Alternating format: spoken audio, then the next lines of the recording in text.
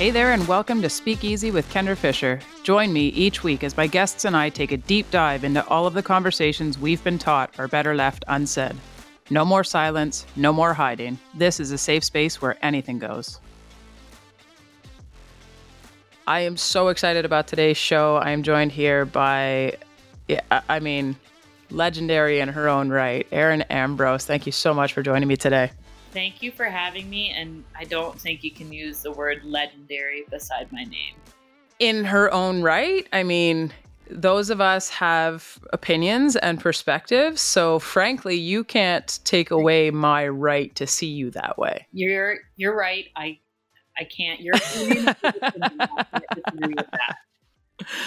So, before we get started here, I'm a big fan of letting you tell your story. I mean, frankly, I could sit here and I could rhyme off all of your accomplishments and everything else, but I'm a lot more interested in how you see yourself to get this started. So, for those of us that, maybe haven't been around this decade and don't know who you are, tell us a bit about yourself, where you're from, what you do, who you are, and all of the glory. All of the things. I think the craziest thing is when you say decade, that I now think about it as it's been over a decade that I've been in the Hockey Canada program. So the people that haven't been around this yeah, I am getting old. I hate to say it, but I am a young, I'm going to keep saying that. I'm a young lady from Keswick, Ontario. So just north of Toronto. I grew up there, spent probably, I guess, all of my adolescence in Keswick, played minor hockey in Keswick, Georgina, and then moved to boys hockey. Well, was in boys hockey, moved to AAA for York Simcoe Express. Went to Keswick High School. It's a fantastic place. And also actually spent a year at the Hill Academy. This is me trying to go back and forth between hockey and I like it. Everything not and hockey, life which wasn't a lot outside of hockey. Yeah. Attended Clarkson University and somehow made it through 4 years at Clarkson University, which for those that do know my story know that my freshman year first semester was a academic probation based first semester. So really bounced back strong there. And then, like I said, I've been with Hockey Canada since I was the ripe old age of 14 years old. Spent 3 years in the under 18 program, followed up by under 22, obviously. Made my debut with the senior national team in 2014 and didn't return back until 2017. And officially can call myself an Olympic champion after the 2020 Olympics. Right. So now how can I not use the word legend? Like, that's all pretty darn cool. So you know what? You just told the world I was right. So thank you for that. I'll take the affirmation. Now let's skip back a bit because when we get into these conversations and we hear sentences that start with, for those who know my story, tends to suggest we're hitting on something that comes with a bit more to it. So first year, Clarkson University, I'm guessing first time really away from home. Yep. And what's the story? How did we end up on academic probation? That's a great question, to be honest, because I was a better than good student in high school, was honor roll student. And I got to college and one, it would be beneficial to read the material before attending class, which kind of wasn't something I was used to. But I will flat out admit, I'm not a good test taker. I cannot take tests. If you gave me the exact same thing, but I had to explain it in an essay format, I'm crushing it. But I just don't do well on tests. And I can admit that. So that really kind of just bit me in the butt. I went to September camp with the senior national team, which would have been, I came in a week late because we had our August camp. So I missed the first week of college. And then 2 weeks later had to leave for a September camp, in which the week I was gone was our first round of midterms. So it was either I was doing the midterms before I left or had to do them when I got back. The ones I did when I got back, I obviously didn't study at all while I was away. So I bombed pretty much every exam possible. And Yeah. I will say, though, I never failed a class in college. Was on academic probation, but never failed a class. So it was like you tread water hard enough and long enough that you could turn it around. I like it. Yeah, I mean, somehow. I mean, knowing a bit more about the rest of your story, it doesn't surprise me. I mean, I think that there's this kind of cool piece of ourselves where when we are survivors and when we are living with things that are perhaps more complex, we're really good at doing enough to not let the world see it. 100%. So 100%. I'm not surprised to hear that. So you were talking about your Team Canada journey, which is, I mean, incredible, first off. And I applaud you on that. And I mean, obviously there's a little bit of jealousy here just because, yeah. Anyways, so it's not jealousy, it's admiration. Okay. But accept that too. You spoke about a gap in there. And what happened? What was the gap in Team Canada for you? Yeah. So I think one of the big things for me is when I look at my Team Canada journey, everybody talks about my 2018 not making the Olympic team and then coming back in 2002 and that kind of being the big story. But for me, I talk about it. I've been in the program for over a decade. I am the only player in Canadian Hockey Canada history to play 3 under-18 tournaments. And I talk about it my first camp, I just turned 15. I literally turned 15, I think 5 days before I went to my first strength and conditioning camp. And I look back on it now and I'm 15, 16, 17, all 3 years of U18s. I'm a part of Hockey Canada. I win 2 gold medals in that span. I get to college and I have a great first year of college. And not saying I expected to be centralized. I was young at 2014, but I think that was definitely on my radar, and something I wanted was to be centralized for those Olympics. And that didn't happen. And albeit had a great year in 2014, we won a national championship and I had an injury. So that was the first time I made my senior team, was at Four Nations after.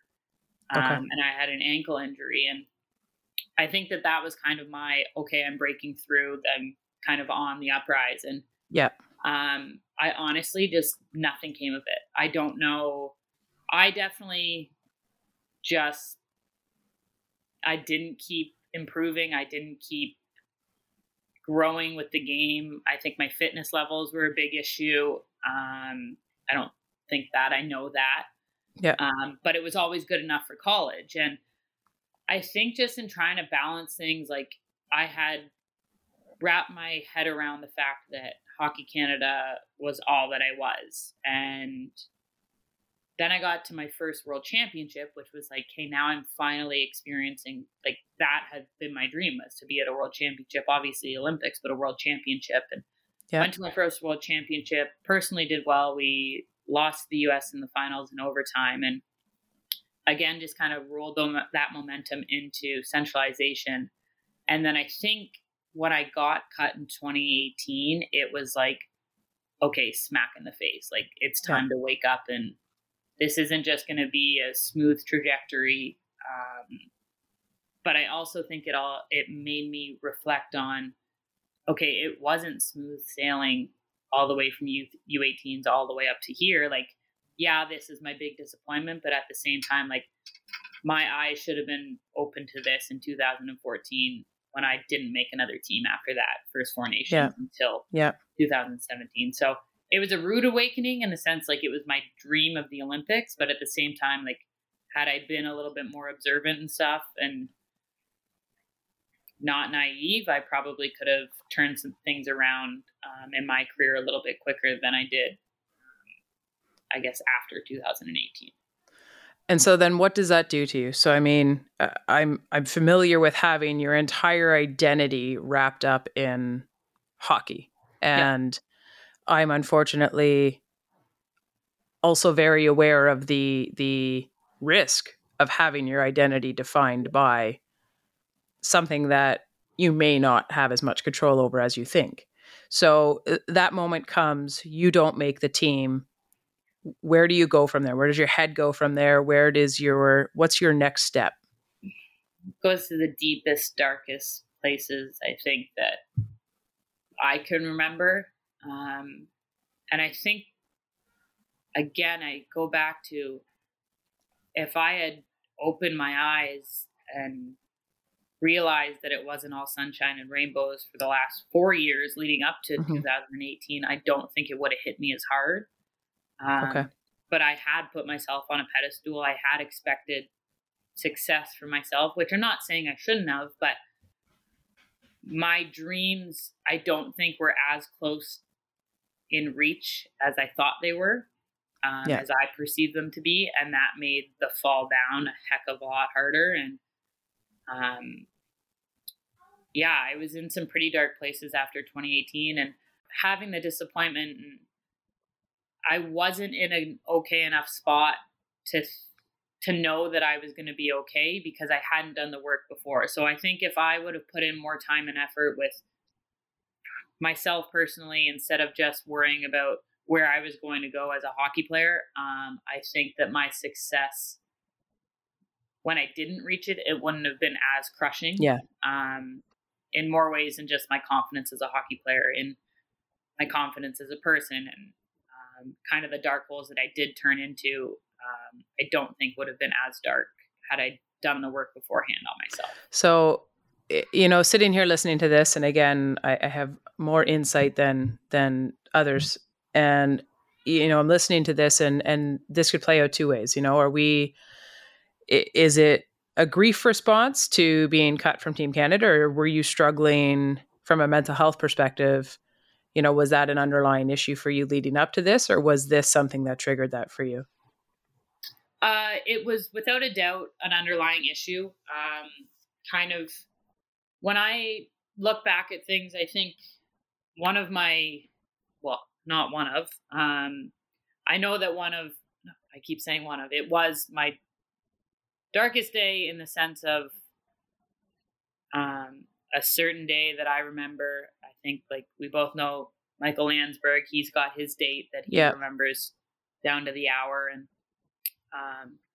I don't know the exact date, to be honest, but I know that it was in grade 11 that I had one of those days where, like, I'm in grade 11 and I look back at it now and what I did to myself there and the harm that I caused myself, like, that's a day that should have been a heck of a lot more red flags than it was. Yeah. And I think everything after that, when I look at my mental health and when I struggled with it, it was kind of days after days after days. It was longer periods of time, whereas that in grade 11 was like I can pinpoint that one day. Yeah.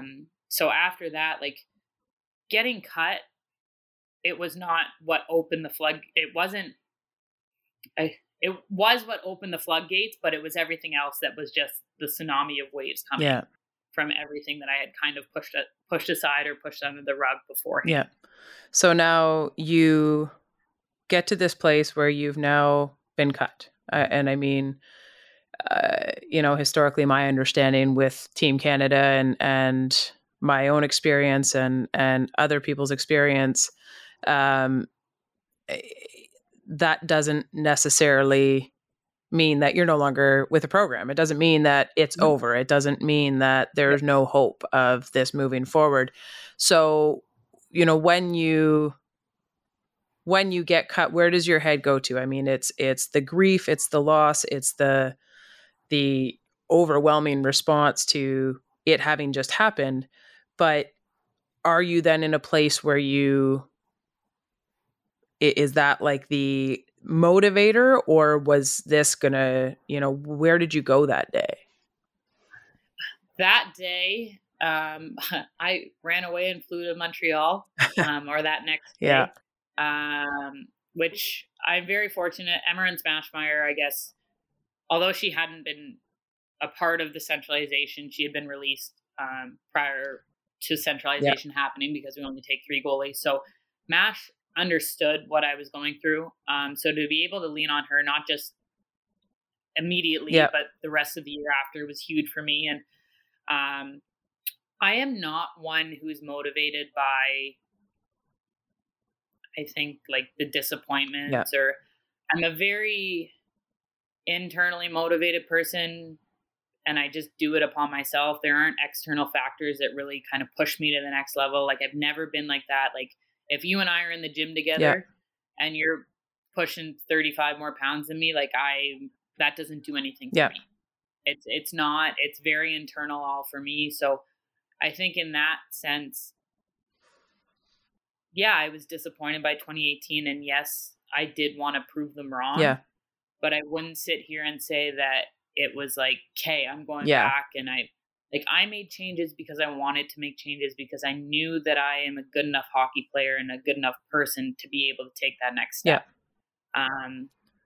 And all it was an extra level of commitment. I don't think it was more hours that I had to wake up, like the fairy tale stories of I'm on the Yeah. ice 20 minutes after. Like, that's not what it was, because that work ethic's always been there. It just wasn't, I wasn't using it in the right ways. I wasn't tapping into the right foundation, of which I guess my whole success of a hockey player Yeah. is. So for me, I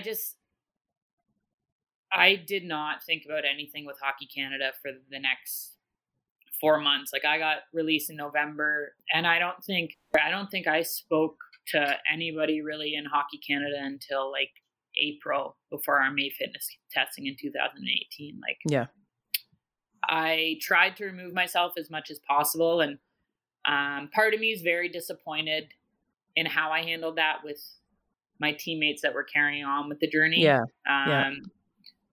I look at, sorry, I'm taking forever to answer No, this no. question, but I look at our group in 2022, and one of the big things we preached was that there were 50 individuals that collectively were making us successful at the Olympics. Yeah. Whether you were released from the team, whether you were a staff member that was only here every so often, all 50 were a part of us at the Olympics. And I am disappointed in myself that I didn't take more pride in helping my teammates on the journey in Pyeongchang,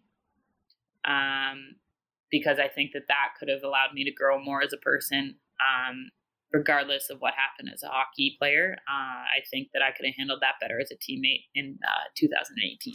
I think, just to play devil's advocate for you here, not that you're asking me to, but I'm going to anyway. Maybe it's the motivational speaker in me. But I would also argue that if you were going through not only the complexity of living with and then experiencing that floodgate opening with your own mental health struggles, also the absolute, torment of feeling as though you lost your dream, which I am familiar with. There's the flip side of that, which could possibly have been that your presence may not have necessarily been helpful.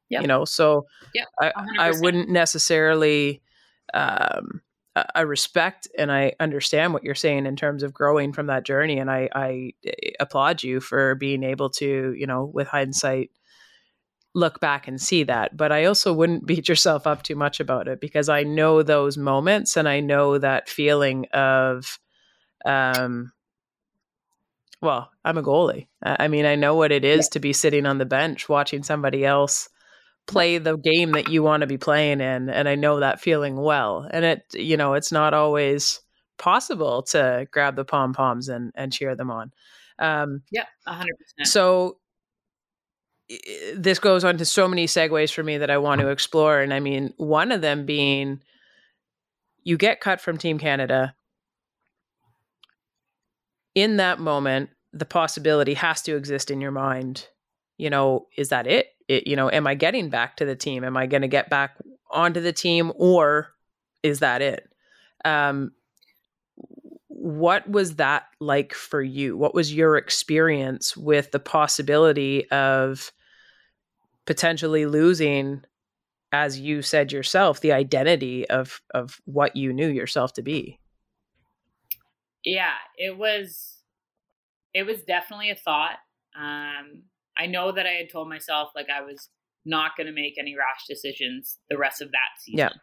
And I took my time coming back to the CWHL because I was like, I hate hockey. Yeah. I don't want. And the centralization of 2018 was a grind. And I think if you ask any of the players that were there, regardless if they made it or not, they felt the same way. And so I took my time getting back to the CWHL. And I think once I did get around to that, I started to identify myself not as the hockey player, but as a person that it was enjoyable to be around the rink. And that confidence kind of came back. But I think what really hit me is I went to the strength and conditioning camp in May, and we had a Four Nations, went to camp in September, had a good camp. And I mean, I touched on one of the big things was I needed to get fitter. Yeah.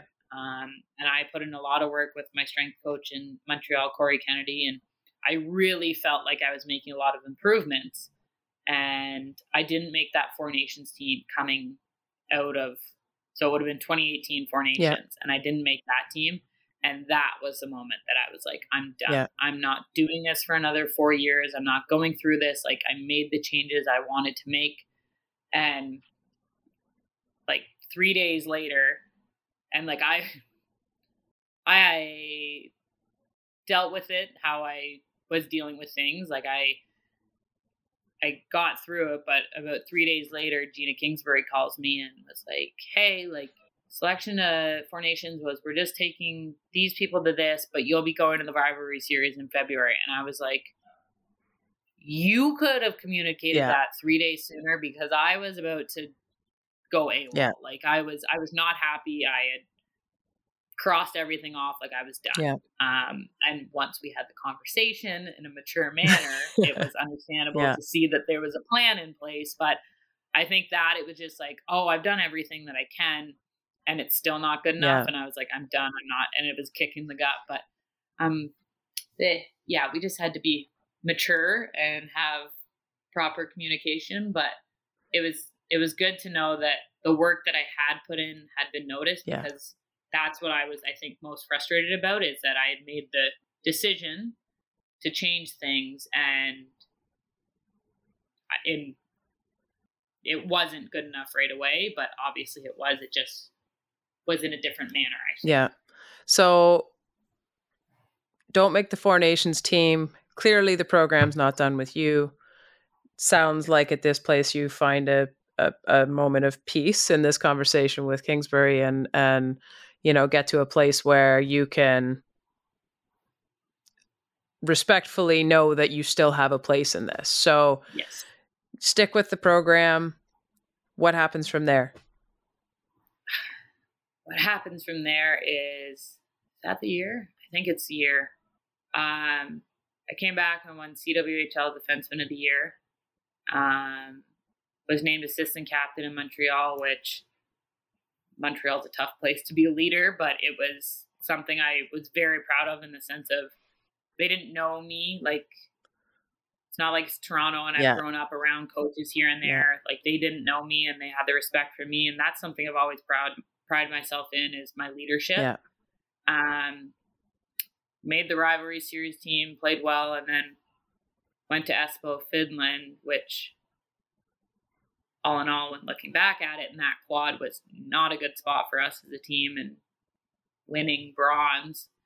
But for me personally, it was just getting all of my things in check in life. I think once I had that call with Gina, it was like, okay, I know, like, we had the CWHL then, so it was just a weekend thing. Every weekend, like, we were kind of getting into the routine of that. I was coaching at the time. I was loving that.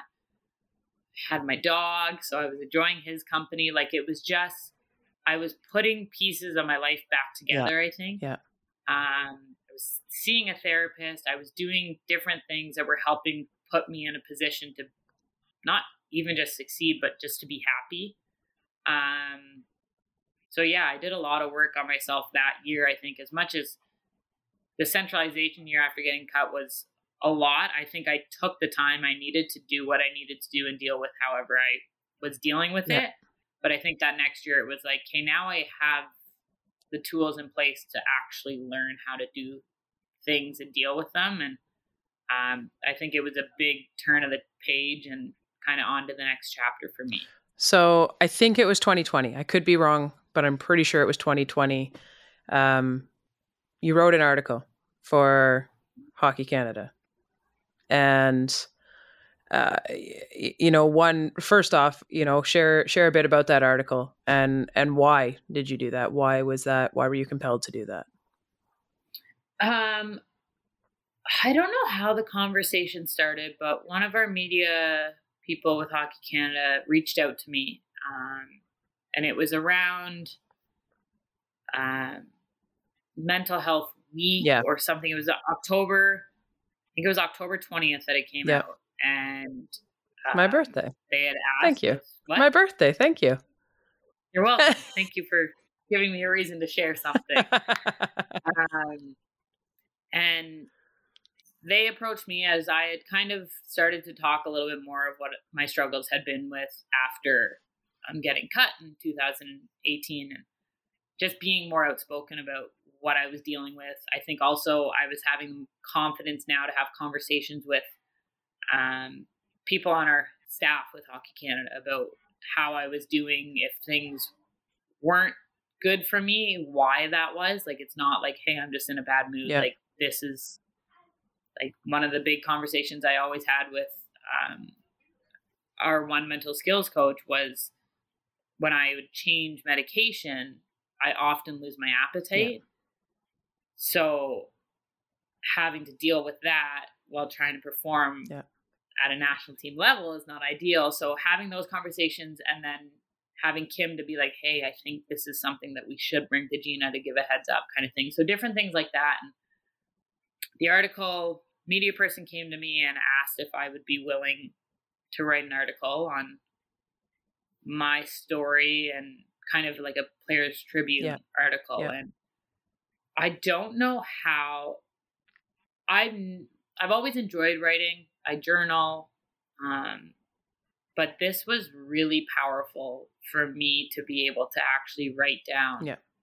And as much as people thank me for talking about what I've been through and the struggles that I've been through, I actually really owe a big thank you to Hockey Canada for giving me that platform, because I think it really took a lot off of my plate. Mm-hmm. I think my teammates understand me a lot better now. I know my friends and my family have always kind of known, but I think some of my family members read a lot more than they knew. Yeah. And yeah, it was a pretty emotional. I remember that day I was up at the cottage and my phone blew up and I was so overwhelmed. And my mental skills coach that I was talking about, I had kind of continued to send it back and forth with her for drafts, and we had done a great job like talking about what we did and didn't want to share. Yeah. And at the end of it all, we just said, we're like, how do I deal with this now? Yeah. Like this, it's not backlash, but all this that's coming out of it. And in hindsight, Kim and I are like, well, we weren't very prepared for what was to come from that, because it was fantastic, but it was so friggin' overwhelming that it was like, and back in a rabbit hole I go, because like the people that would reach out to me, and I feel so thankful, but I'm like, oh my gosh, like I am at the time I was 25 and I'm like, I can't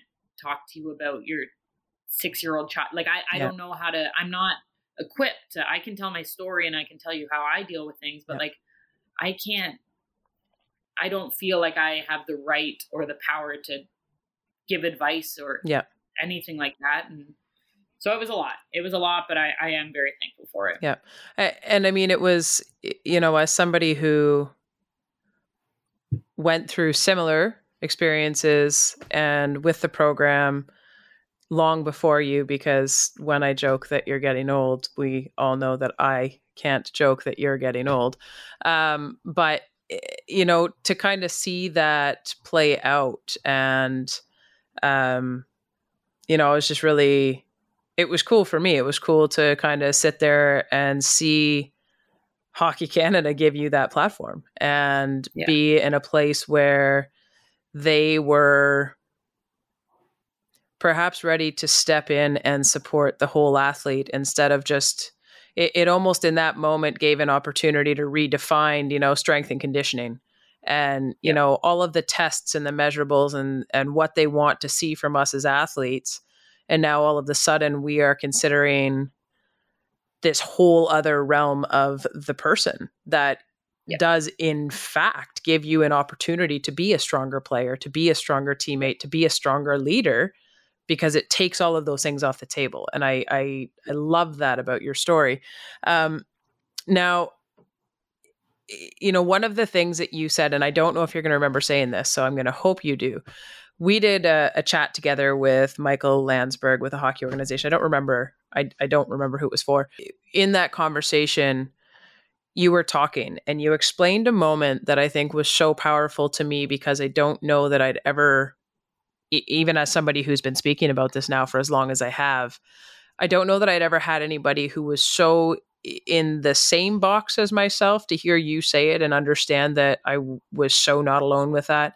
And you were talking about after the Olympics, you guys had won a gold medal and you got back into the change room and you were looking around at all of your teammates celebrating and being excited for this, and you could still in yourself see or feel that difference in terms of, can you explain that a bit if you remember what I'm talking about? I'm trying to tiptoe into it so that if you don't remember, we can just ignore this, but No, I think one of my big things was the celebration, but I was also so terrified of what was to come. yeah, And coming down from the high that the Olympics is. yeah, It was a big fear of mine, honestly, from the day that I was named to the team. Like, I was like, this is what I have been 27 at the time, but 27 years of my life, like, I was like, have wanted to go to the Olympics more than anything.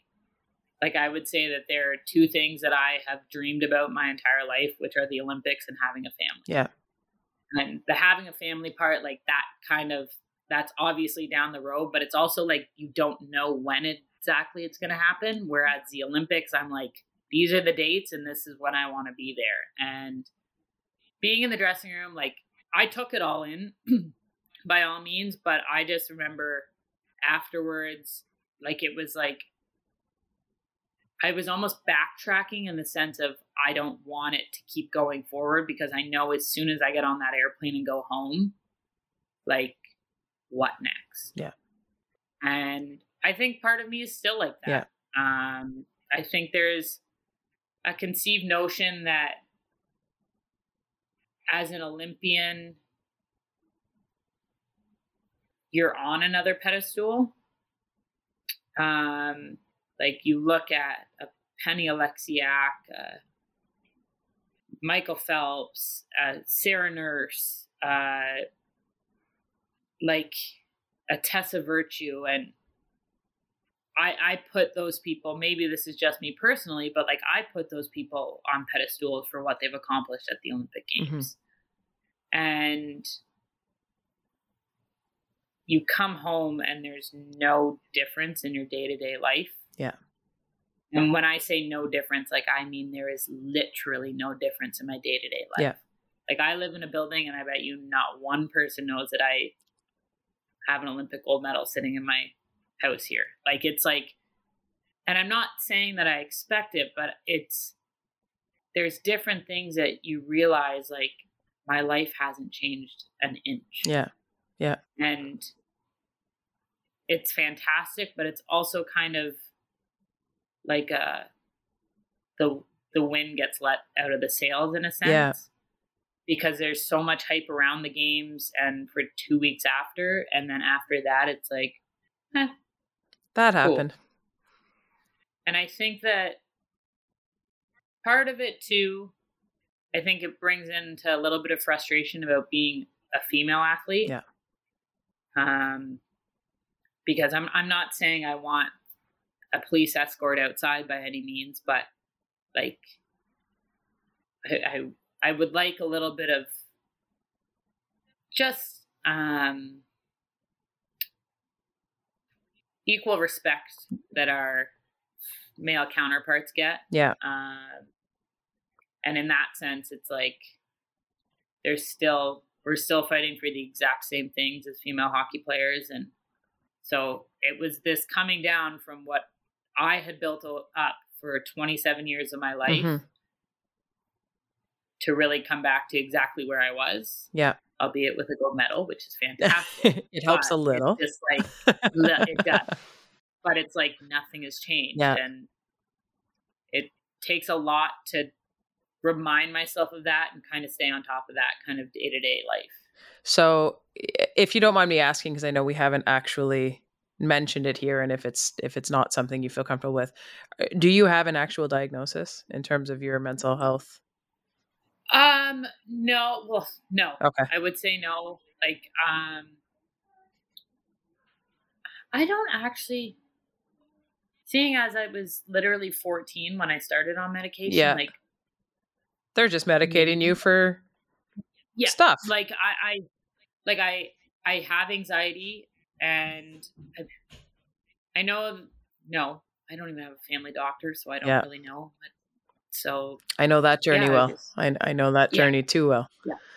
So any doctor that sees me now, usually I've known for 15 years with Hockey Canada. Yeah. So I see them every year, once a year maybe. Okay. So, no, I guess I technically don't. Okay. Have a diagnosis, so let's go back for 1 second. You were just touching on, and I think that it's discouraging. It's disappointing for me anyway.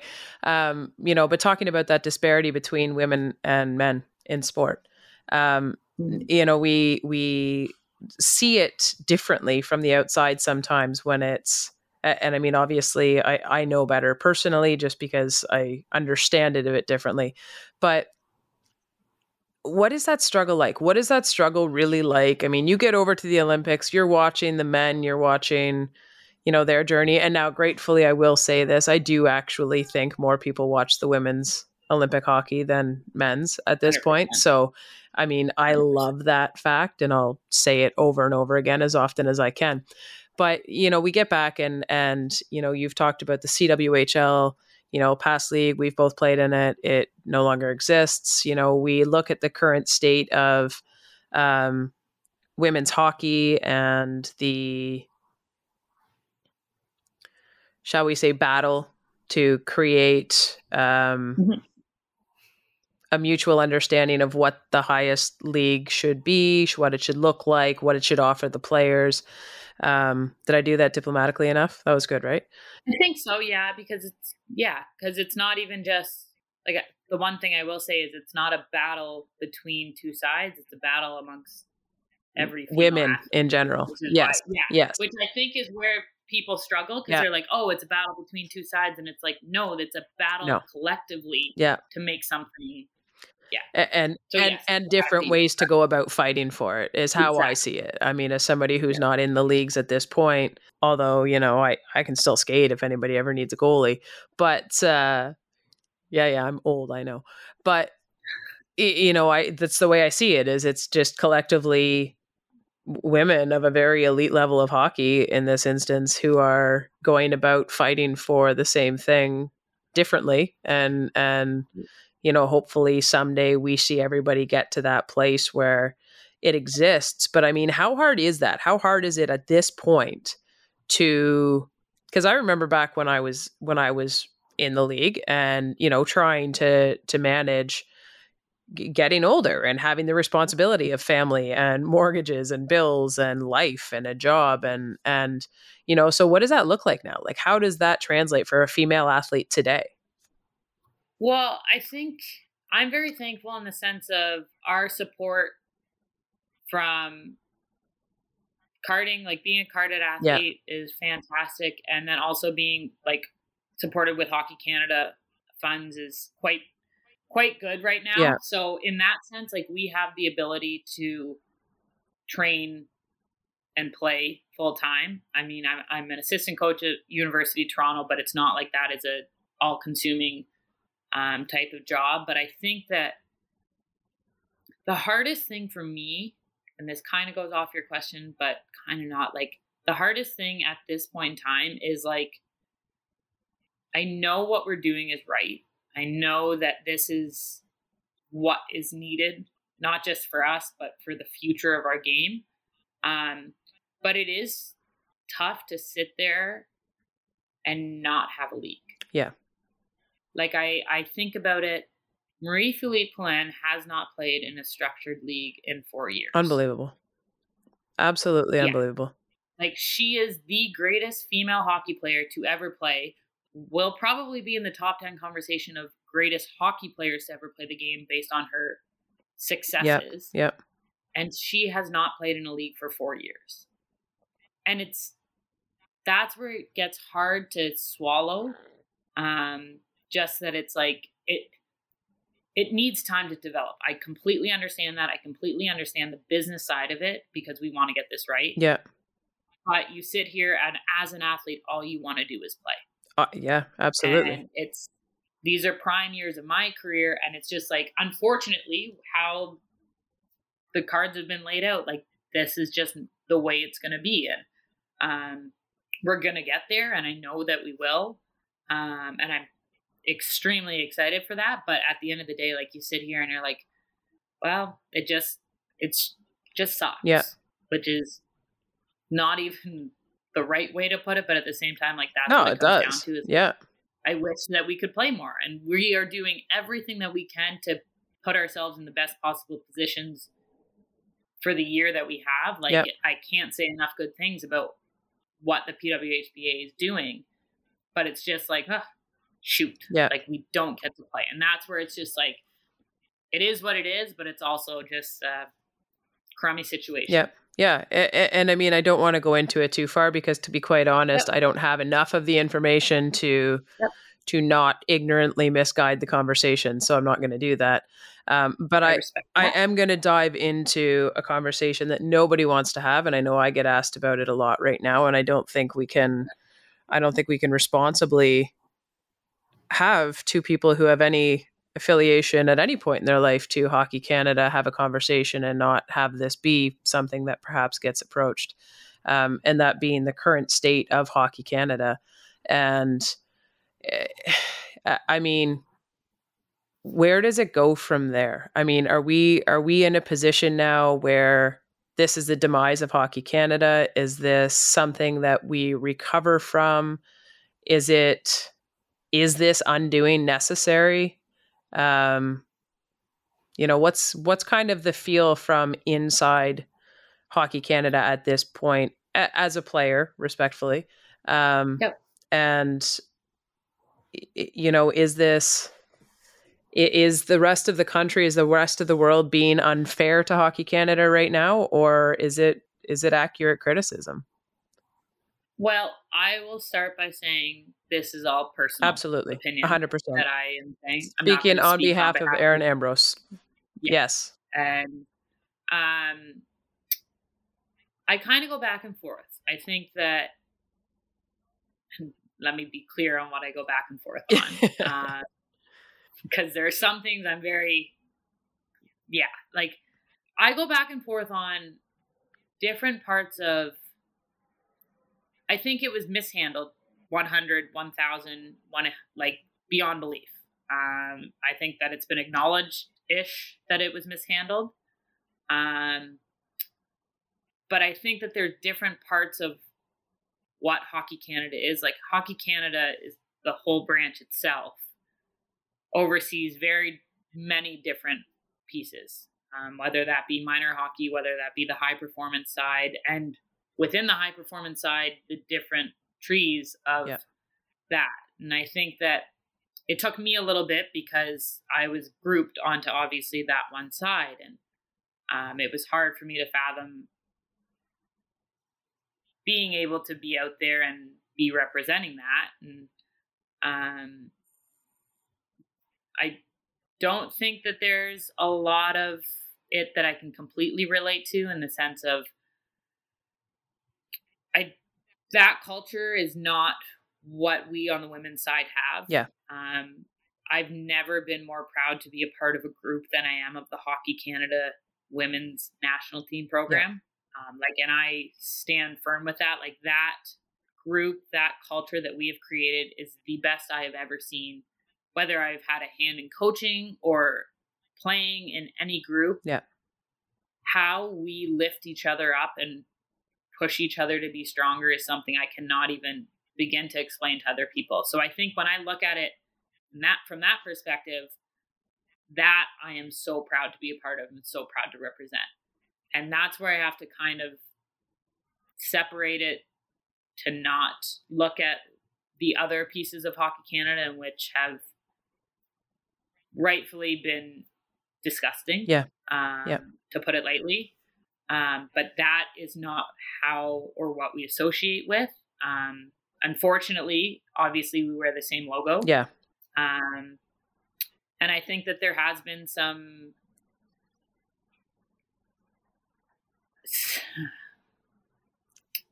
the way that opportunities have arisen for players down the line, I don't think was handled correctly. Again, from a personal standpoint, I think that, we talk about our code of conduct and what we adhere to, and there's a lot of things that would not fly to ever wear the jersey again, and it's not anything on a legal scale. We'll put it that way. With differentiation between the two programs. You mean as correct. The code of conduct for the women's program, there's a lot that nobody would tolerate. Yeah. So I think but then when I talk about not sure where I think the one thing that I actually took it from Jeff Merrick, talked about it during they had one of their heritage meetings in Ottawa, and it was about the slush fund. I use that in quotations, and Merrick made a point that any major corporation has money set aside. And that's where I sit here from the business standpoint, and I'm like, is it from the funds of people's fees? Yes, but if it wasn't, then it would be from the funds from something else. And it's just, there's different things that from the corporation or from the business standpoint, like, you don't like to see that, okay, it's linked to my child's registration fees, but at the same time, if it wasn't, it would be from our winning of something. And I know that doesn't make it worse or better, but the money has to come from somewhere when something's not covered by insurance. And that is any business anyway. So that's the part where I'm like, I stand with Canadians wanting change in Hockey Canada. You look at our statements that we've put out, the two that we've put out, and I'm proud to be a part of this group. We want change in the culture of Hockey Canada. We want change on the board. We want to see, and that's something that I want to make sure that is emphasized more than anything, is that's the past. And we do believe that we have the ability to have an impact on the future and what's to come with Hockey Canada and the corporation that it is. Yeah. And I think that that's a message that we really need to emphasize, because I think that, first off, I agree with you. It's appalling and it's horrible, and I do think it was mishandled, and there are no excuses. There's no excuses for that behavior being acceptable in any realm, or hidden or put aside. I also, come from a strong enough business background that I do understand, that fund that is sitting there, it's not as though it was sitting there as a fund for that purpose. It was sitting there as a pool of money that, should there be a legal expense that arises, they have, the means to have funds available so that Hockey Canada continue to operate after that. AKA Erin Ambrose takes a puck off her forehead at a tournament and isn't able to be fully compensated in a way that supports a good quality of life after the fact. That money has to come from somewhere. Exactly. And so I objectively can remove myself enough from the emotional attachment to it to completely understand what you're saying and agree with that. My hope is that we continue to share this messaging strongly enough that people do understand that that disparity is there, and that, there is a need to change a portion of this hockey culture within Hockey Canada immensely. And the only hope that can come from this, in my perspective, is that we're able to, grow from this. And there's no apologizing for it. There's nothing that can be said that's going to make what happened okay. So we can either learn and build and make sure as hell it never happens again, and make sure that all of the, checks and balances are in place to make sure it's not possible for it to happen again. And so, 100%. I don't want to put you on the spot with that, but I think it's an important conversation to be had, because the one thing that I have seen with a couple of the major sponsors and some of the supporters of Team Canada is that they have taken the time to make that differentiation between, we're going to cut our funding to this program until they get their stuff together.